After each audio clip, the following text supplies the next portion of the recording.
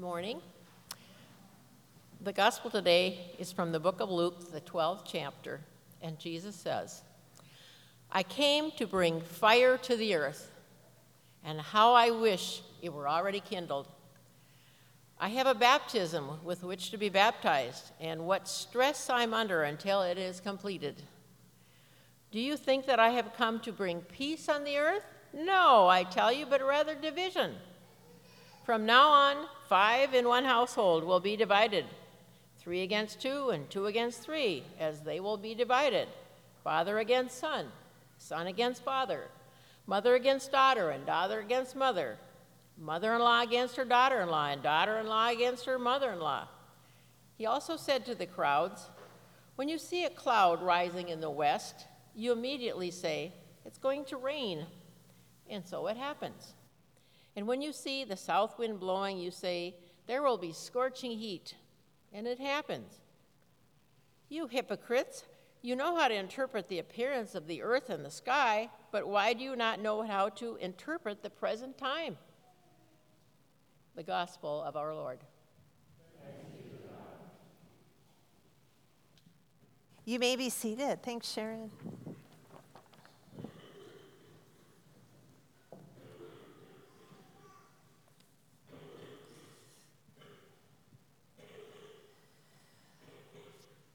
I received an email about 11 o'clock last Saturday night after Blues, Brews, and Barbecue.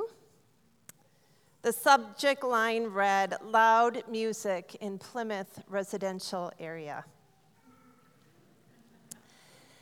This neighbor reached out to let us know that the loud music of the bands was not appreciated, especially in an area that was all about families and homes.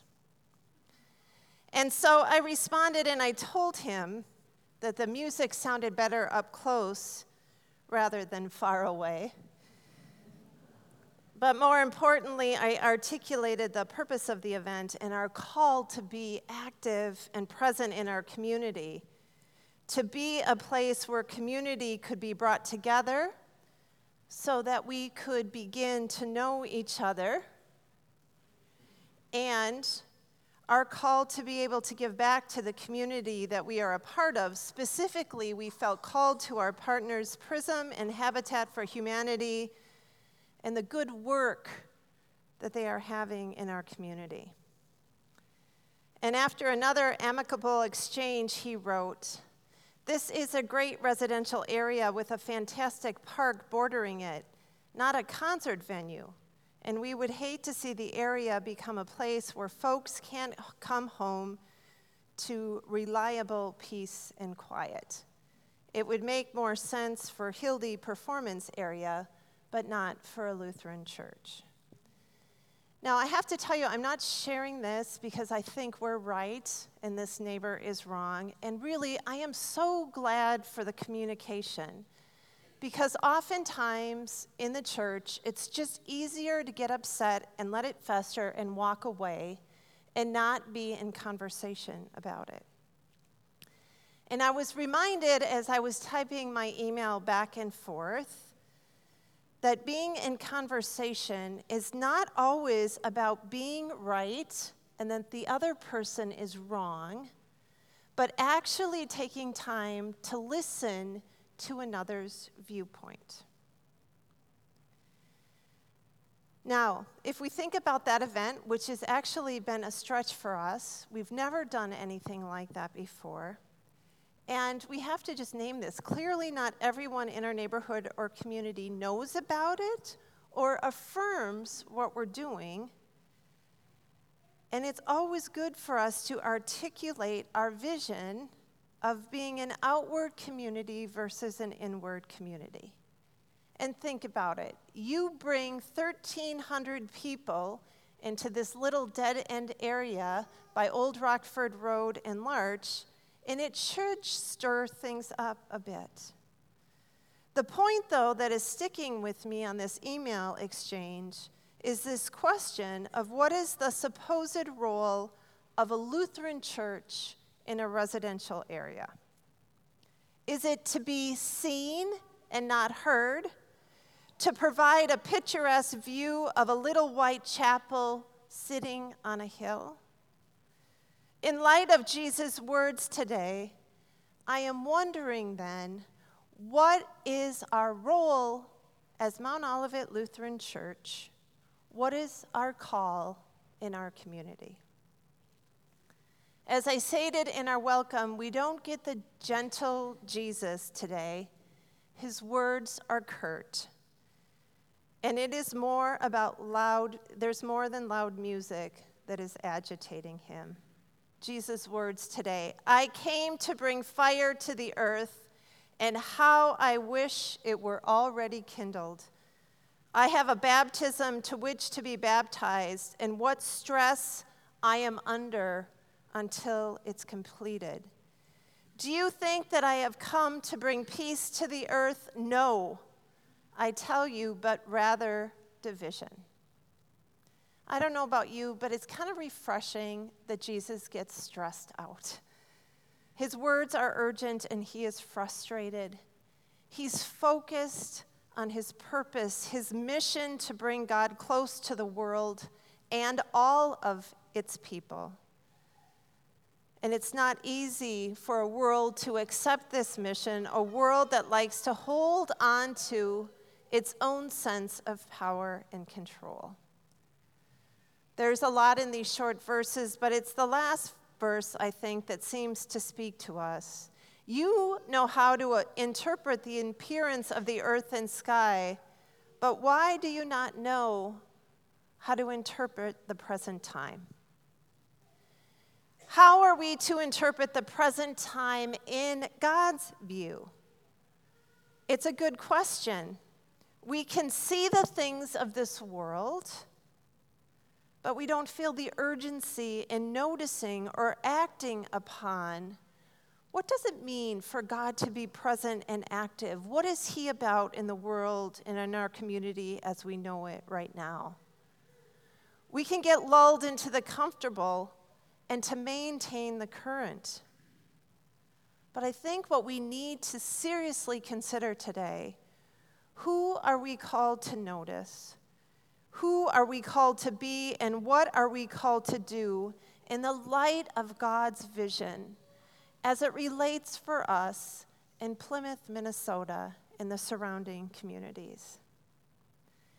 And then be open to this. When we are called to actually live out the gospel, division is to be expected. And Jesus names that for us today. Now, Jesus comes for a specific purpose. Again, for God to come close, and in doing that, breaking down the barriers and instilling a new order, making God's love and his relationship accessible to all. As we hang tight in Luke's gospel, we need to go back early on where Jesus claims his purpose. The Spirit of the Lord is upon me because he has anointed me to bring good news to the poor. He has sent me to proclaim release to the captives and recovery of sight to the blind, to let the oppressed go free, and to proclaim the year of the Lord's favor. When the poor receive the good news, when the blind see and the oppressed go free, the world we know has to change. When God gets involved, things have to change. And we don't always like that change. And often this has been the cause of division within people and opinions. Just look at the arena right now, political, religious, and social.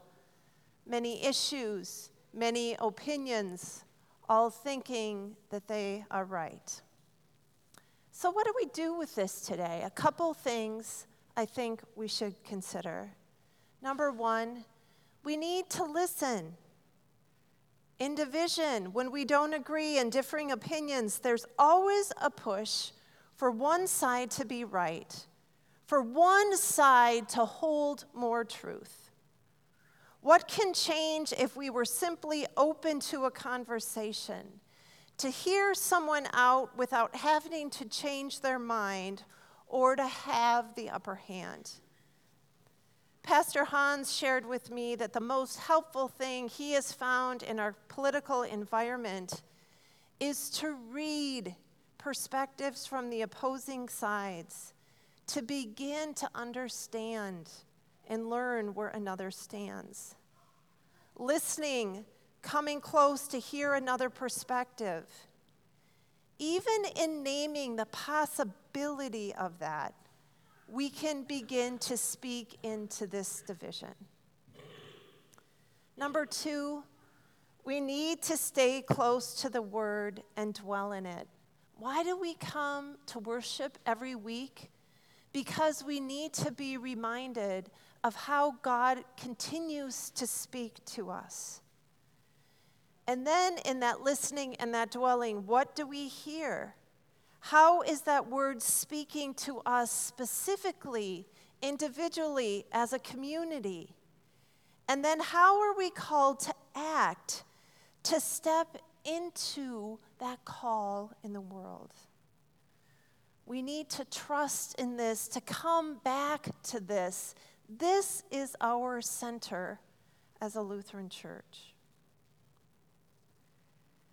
Now, the good news, if you can think that there's good news in such harsh words from Jesus, is that he himself walks division all the way to the cross.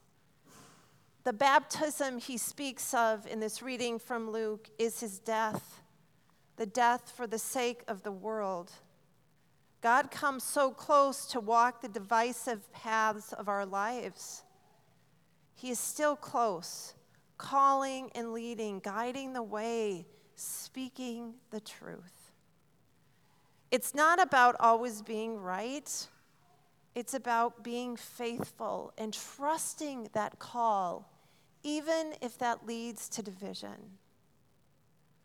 What is yet to be realized in this world to bring us close to God's vision, what Jesus imagines, and that pursuit, that stressed out frustration for Jesus to get there for all people. We are in a new, exciting time at Mount Olivet. We have a clear vision to be a community partnering with God in the world, with specific things that we are called to do because of who we are as a faith community. We are living this vision more and more. I see it and I see it. And it's not about tending to ourselves, but looking outward to the places in which we are called to be an active presence in our community. We're called to be faithful, to trust in God's love for the world, and are called to live this out in who we are and what we do. And this just may mean that we are the loudest ones on the block. Amen. Please stand as we sing.